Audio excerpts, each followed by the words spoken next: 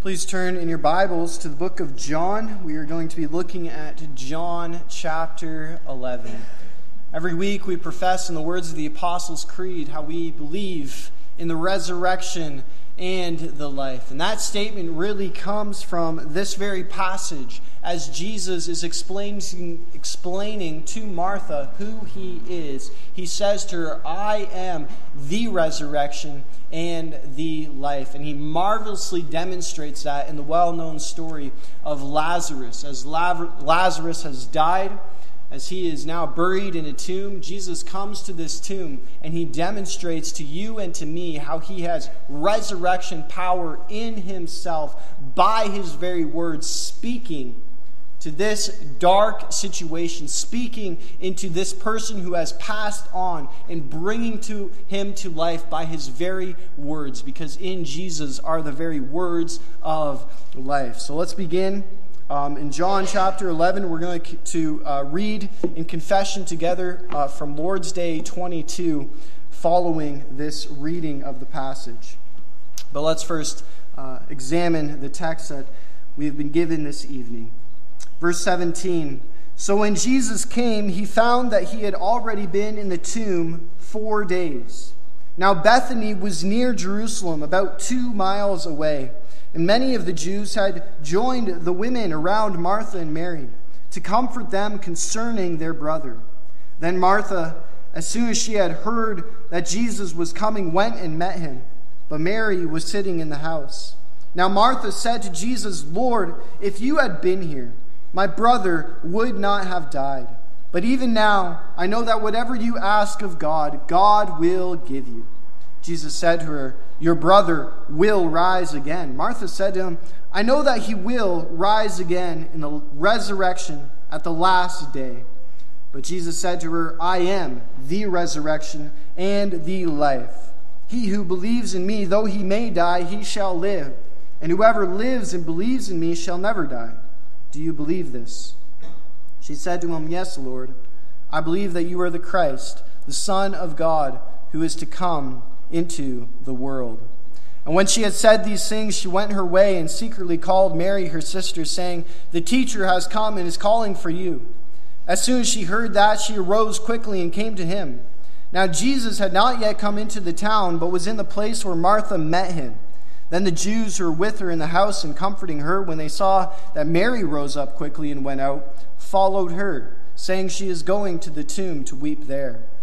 Then when Mary came where Jesus was and saw him, she fell down at his feet, saying to him, 'Lord, if you had been here, my brother would not have died.' Therefore, when Jesus saw her weeping and the Jews who came with her weeping, he groaned in the spirit and was troubled. And he said, 'Where have you laid him?' And they said to him, 'Lord, come and see.' Jesus wept. Then the Jews said, 'See how he loved him.' And some of them said, 'Could not this man who opened the eyes of the blind also have kept this man from dying?' Then Jesus, again groaning in himself, came to the tomb. It was a cave, and a stone lay against it. Jesus said, 'Take away the stone.' Martha, the sister of him who was dead, said to him, 'Lord, by this time there is a stench, for he has been dead 4 days.' Jesus said to her, 'Did I not say to you that if you would believe, you would see the glory of God?' Then they took away the stone from the place where the dead man was lying. And Jesus lifted up his eyes and said, 'Father, I thank you that you have heard me. And I know that you always hear me. But because of the people who are standing by, I said this, that they may believe that you sent me.' Now when he had said these things, he cried with a loud voice, 'Lazarus, come forth.' And he who had died came out, bound hand and foot with grave clothes, and his face was wrapped with a cloth. Jesus said to them, 'Loose him and let him go.'" Such a powerful narrative of the power of Jesus as he calls to his friend, and in a moment he comes bursting out of the tomb because of the power that is within our Savior. Now we're going to look at Lord's Day 22 in connection with this text that professes this very truth. that we have this promise given to us as well, that we too will be resurrected, and we too will have our bodies joined again with our souls, and we will see Jesus in our very flesh. And so we begin here in question 57. If you could respond to the question, we will confess this together. It says, how does the resurrection of the body comfort you? Not only will my soul be taken immediately after this life to Christ its head, but also my very flesh, raised by the power of Christ, will be reunited with my soul and made like Christ's glorious body. How does the article concerning life everlasting comfort you? Even as I already now experience in my heart the beginning of eternal joy, so after this life I will have perfect blessedness such as no eye has seen, no ear has heard, no heart has ever imagined, a blessedness in which to praise God eternally. Beautiful words that summarize this teaching we have before us. One of the most tragic cries that you often hear in the face of tragedy is one that is on the lips of both Mary and Martha in this passage. Both Mary and Martha, when they come to Jesus, say, Lord, if you had been here, my brother would not have died. They are questioning why God has not prevented this tragic situation from taking place. And oftentimes when you go to a tragic scenario, what you will hear is people wondering, God, you could have done something. You could have prevented this. You could have stopped that semi from going through the red lights. You could have stopped my brother from getting this sickness or this illness. You could have stopped those people from going on that trip and falling into that devastating scenario. Why didn't you? What were you doing, God? And we can begin to think that God is just a bystander, that he is just aloof to our tragedy, that he is far away.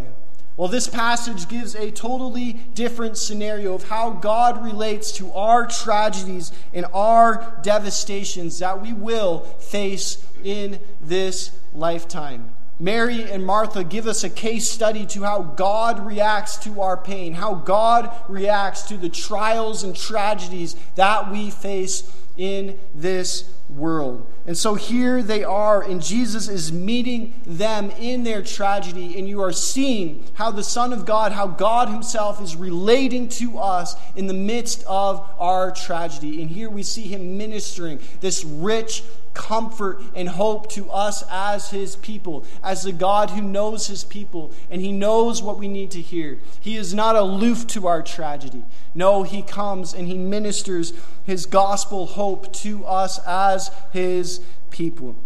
And so we're going to see here a case study of how God reacts to our pain, how God reacts to our trials and tragedies. And we'll see this through the lens of how Jesus brings comfort to Martha, how he brings comfort to Mary, and how he brings comfort to us all. It's the comfort of truth, it's the comfort of sympathy, and it is the comfort of demonstration that Jesus is exemplifying here in our passage. And so the passage begins. Jesus is a 2-day trip away from where Martha and Mary are staying. And the Martha and Mary send a note to Jesus. And they tell Jesus, Jesus, the friend whom you love, he is dying. And now Mary and Martha have been grieving for 4 days. And they are staying in their home, and the Jews have already come, and they're there already giving them the comfort that was customary in that day. In that time, you would have 7 days of grieving with that family. And so now they are 4 days into the tragedy, and they must have been wondering, we know Jesus. We know that he loves Lazarus, but where is he? It's been 4 days, and they're wondering, what did Jesus have to do? Does he have nothing to say to us? Why did he ignore the note? Why did he delay his coming? And John makes very clear that the delay that Jesus purposely had in mind was not because he did not love his friend. If you look closely at the passage in John chapter 11, at the very beginning, in verse 3, it says that the sisters sent to Jesus, and they said, Lord, behold, he whom you love is sick. And John tells us in verse 5 that Jesus loved Martha and her sister and Lazarus. So we can begin to think, what is Jesus going to do? Did he rush down? Did he drop his itinerant ministry? Did he do all he could to make it down to where Mary and Martha were to help his friend Lazarus? No, what we read in verse 6 is that when Jesus heard this news that he was sick, he stayed 2 more days in the place where he was. And what John is making very clear here is that though Jesus is pursuing the glory of God, it is not truncating, it is not tramping down on his love for his people. No, the love of Jesus for Lazarus, for Martha, and Mary run parallel to his pursuit of the glory of God. Jesus is delaying here, but this has nothing to do with his negation of his love for his disciples. And we need to know that in the midst of our trials and pains, that Jesus is not aloof. No, he loves his people greatly.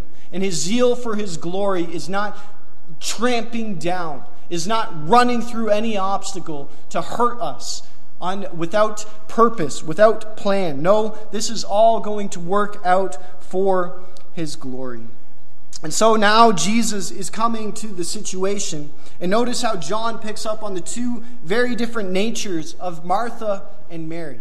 For we read that Mary is seated down in the house of those who are coming there to mourn, while Martha is busy. She is attending to all the funeral matters. And what John is doing is he is hinting our minds back to the story of where we see the same image of Martha and Mary. You remember, as Jesus comes to their house, Martha is busy with all the hospitality matters. She is taking care of her guests. She's doing everything to provide for them, while Mary is seated at the feet of Jesus. And we read in that passage of how Martha comes to Jesus and she says, "Jesus, aren't you going to say anything to my sister?" And Jesus says, "No, Mary has chosen the better half, because she's chosen to commune, to dialogue with her God." And now John is hinting at the 2 very different natures of Mary and Martha, because he's showing us how Jesus ministers, how he comforts Mary and how he comforts Martha is actually very different. Because of their very different natures, Jesus, who knows his sheep, who knows who they are, administers the exact comfort they need in the situation they are in. So Martha, who is busy, who is active, likely hears the news that Jesus is coming into town first. And so she comes out and she meets with Jesus. And she says to Jesus in verse 21, "Lord, if you had been here, my brother would not have died. But even now I know that whatever you ask of God, God will give you."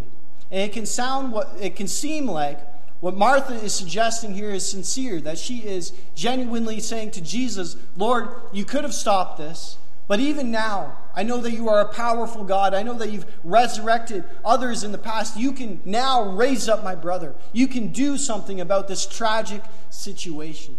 But it seems when we examine the text a little more carefully, that what Martha is saying here is really just a platitude.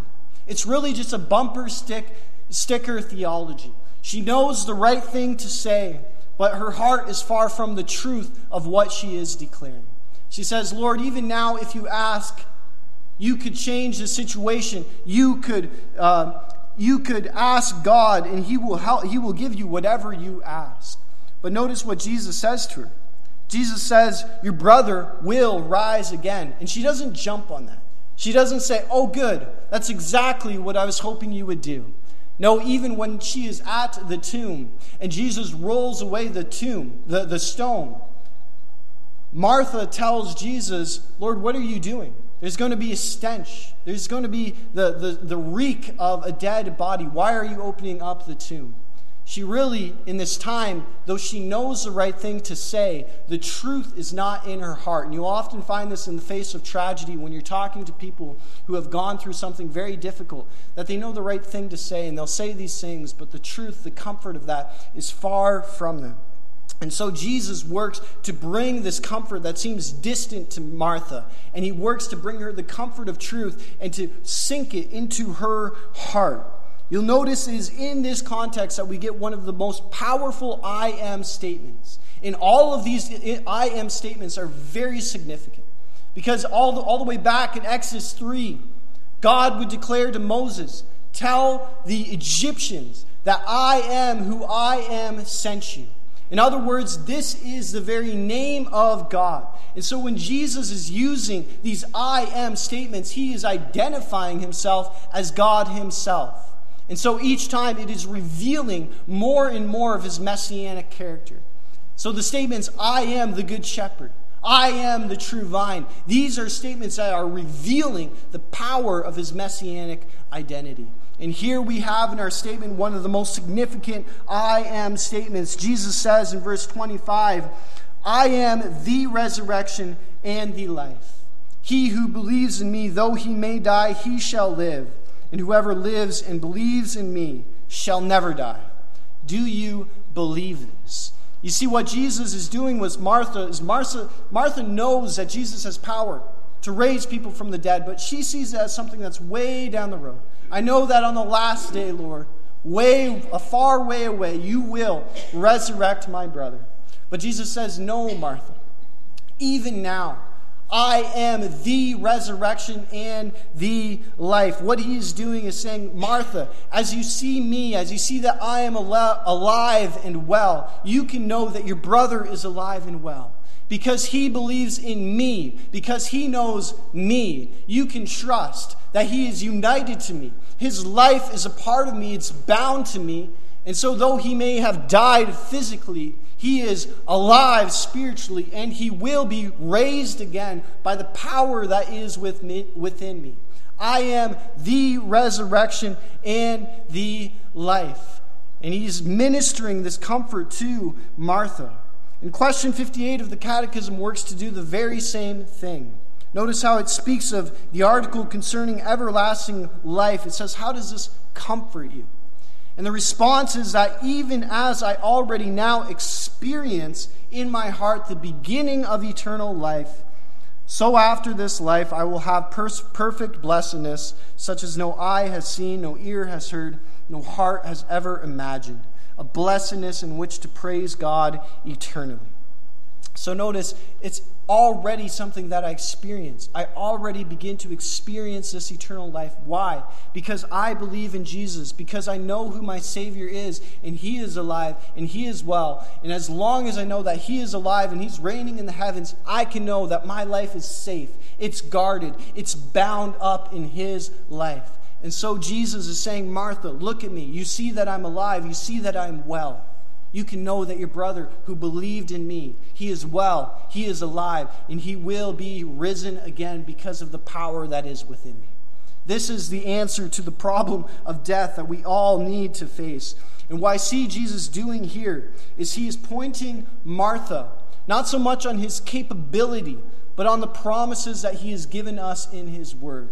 And so often in the face of tragedy, where we get frustrated is when we think of the power of God. Isn't he the God who made heaven and earth? Isn't he the God who controls all things? Well, then he could have prevented this situation from happening, couldn't he have? And this is the frustration that we see with Martha and Mary, and even those comforters that are with Mary. You see them say, Lord, could you not have prevented this man from dying? Could you not have prevented my brother from dying? That's a question of ability. God, we know that you are a powerful God. Why haven't you prevented this situation from happening? But has Jesus promised that life in this world would be easy? No, Jesus says many times that we will go through trials, we will go through tribulations, we will go through pains, and we will go through sorrows. But there are so many promises that God gives us that can really provide such a rich comfort in the face of these tragedies. Promises that he is the good shepherd. Promises that he is the resurrection and the life. Promises that he will work all things out together for good.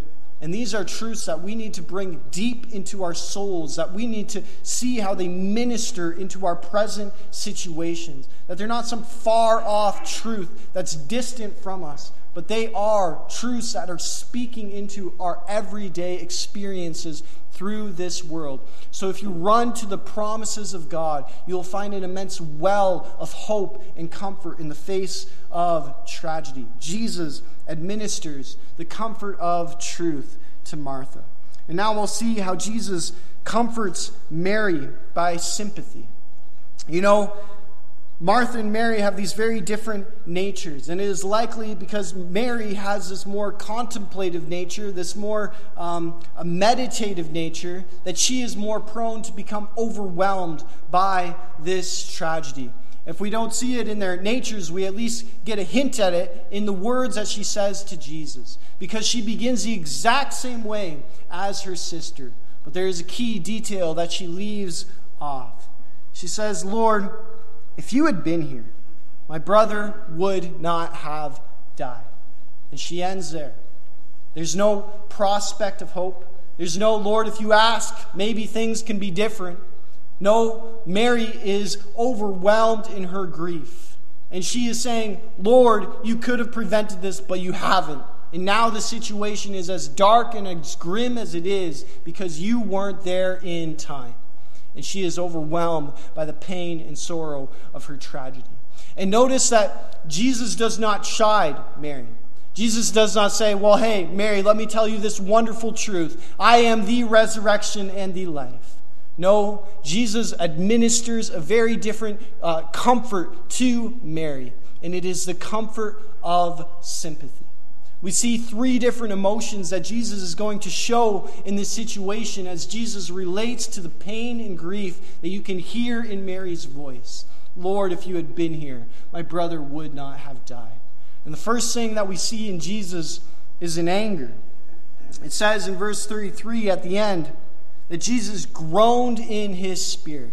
Now, that's an attempt at a translation, but I think when you look at this word in all the other contexts in the Bible, you'll see that it's actually speaking of an anger that is arising within. And so take, for example, the lady who poured out the alabaster flask of ointment on the feet of Jesus. You remember what the disciples did. They were angry about this situation. They said, "Jesus, why are you allowing this oil to be poured on your feet? We could have sold the oil and given it to the poor. Aren't we wasting away this precious ointment?" And there is an anger that is stirring up here in the disciples. And that is the same word that is used in this context. And it seems that Jesus is showing an anger at the manifestations of the kingdom of Satan. He's showing an anger at the works of the devil, of the him who came to kill and destroy. And when he sees this, it causes an anger to stir up within him. I think if you've ever experienced tragedy, you know this emotion is not far off from our own human experience. If you've ever gone to a hospital and you're visiting perhaps a loved one and they're coming down with some illness and you can see the life being drained from them, maybe they have cancer, and you see the life just being sapped from them, I think you are very likely to walk away from that hospital saying, "I hate cancer. I hate what it does. I hate the pain that it causes. I hate the tragedy that it brings." That is the type of anger that we see on our Lord. He is angry at the manifestations of sin, on the consequences and pain that is bringing to the world that he has created. He groans in his spirit. And then it says that Jesus was not only angry, but he was moved. He was greatly troubled. At the end of verse 33, there is a pain in Jesus for what he sees. You know, this word greatly troubled is a word that is used in the context of very stressful situations. So the disciples hear that Jesus is going to the cross, and we read that they were greatly troubled. So Jesus signifies who it is that is going to betray him. And we see that he was greatly troubled. And now Jesus, at the footstep of going to see his friend who is in the tomb, who is in the grave, and he sees the pain on Mary, and he sees the devastation that it brings, he is greatly troubled. It is hitting him at the core of his being. Does this not tell you you have a high priest who can relate to all your pain, to all your troubles? When he saw what devastation this was bringing, It was hitting him at the core of his being. You know, there's all these different reactions to tragedy that you see. You know, some people, they almost become so completely shocked. They shut down. There's almost no emotion that gets through to them because they're so overwhelmed by the situation. And other people, they almost just have an emotional overload. They let out a scream. They are full of tears. They don't know how to react. And what we see here in Jesus is that he is struck to the core of his being with the tragedy that is before him. He knows our pain. He knows the cost. He knows and shares in all of our trials. And so we see in Jesus a third emotion. We see a compassion for Mary. It says in verse 35, the shortest verse in the Bible, I'm sure you've heard of it, Jesus wept, right? Verse 35, Jesus wept. And thank God for this human expression of the care of the Son of God, lest we think that he is just, zealous for his own glory, that he's aloof or a bystander to our tragedies. No, Jesus was there and he did what Paul tells us to do. He wept with those who wept. He had a compassion that was so deep, it moved him to tears. And I thank God for what the Holy Spirit wrote down in this text as the Jews were commenting on the tears of Jesus. It says that when they saw these tears, they said, "See how he loved him." The love of Jesus for his friend Lazarus was clear by the tears that were on his face. Jesus loved his friend deeply. You see, God is not oblivious to our pain. And this is why it is right to mourn and grieve at funerals. Even though we may know they are in a better place, even though we may know that they are with the Lord, it is right and proper that we grieve for them because we have lost a significant person in our lives. And so Jesus here is showing these tears, even though he's going to resurrect his friend. Even though he knows he's going to change the circumstances, he cries in pain for the loss that has occurred. But Jesus does not just give the comfort of truth. He does not just give the comfort of sympathy. We see Jesus giving here a comfort of demonstration. And this is one of the most significant comforts that are given in our text. We see Jesus coming to the tomb now. And he asks that the stone be rolled away.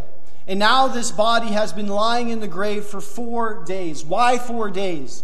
Well, the Jews in that day believed that there was, in the first 3 days, an opportunity for the spirit of the person to come back into the man.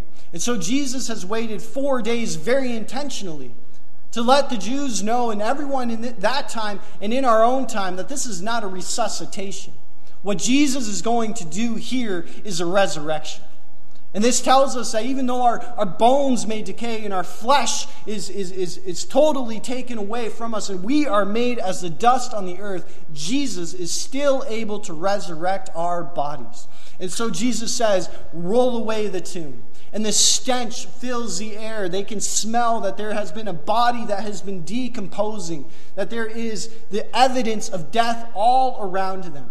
And Jesus here in this midst is going to demonstrate the statement that he said to Martha just a few moments earlier, "Martha, I am the resurrection and the life." And so he goes to the tomb and he shouts out to his friend, "Lazarus, come forth." And he had no other option. Why? Because he was bound to his Savior. His life was united to his Savior. And so now he comes walking out of this tomb to greet the one who has made him, because he cannot resist the calling power of his Savior. Lazarus, come forth. And I love what Augustine said. He said, Jesus needed to say Lazarus because if he just said come forth, the whole world would have gotten out of their graves.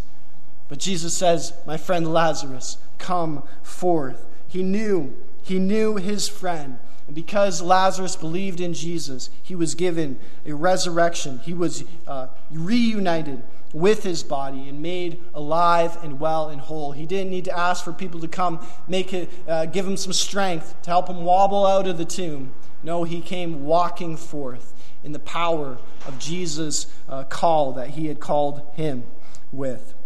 I was wondering, why does Jesus state this I am resurrection statement and then show its power in his friend Lazarus? Because Jesus could have very well done this with his own death and resurrection. Jesus says, I have the power to lay down my life, and I have the power to take it up again. And he knew full well that he himself in his own life was going to demonstrate that he was the resurrection and the life. I believe why Jesus chose to reveal that statement here and prove it in the life of Lazarus is so that you and me could find comfort today.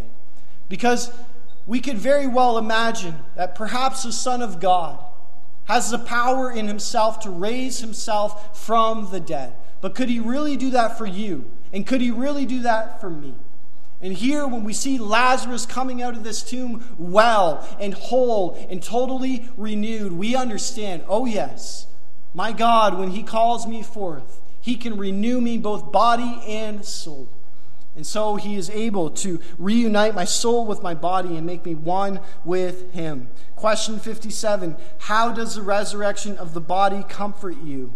Not only will my soul be taken immediately after this life to Christ its head, but also my very flesh, raised by the power of Christ, will be reunited with my soul and made like Christ's glorious body. Because I believe in Jesus, because I know he is alive and well, I know that even if I die, he will, because I belong to him, body and soul, reunite me, and he will make me alive by his resurrection power. Lazarus is a case study of what is going to happen to every one of us at the call of Jesus on the clouds, when he calls us all forth from our graves.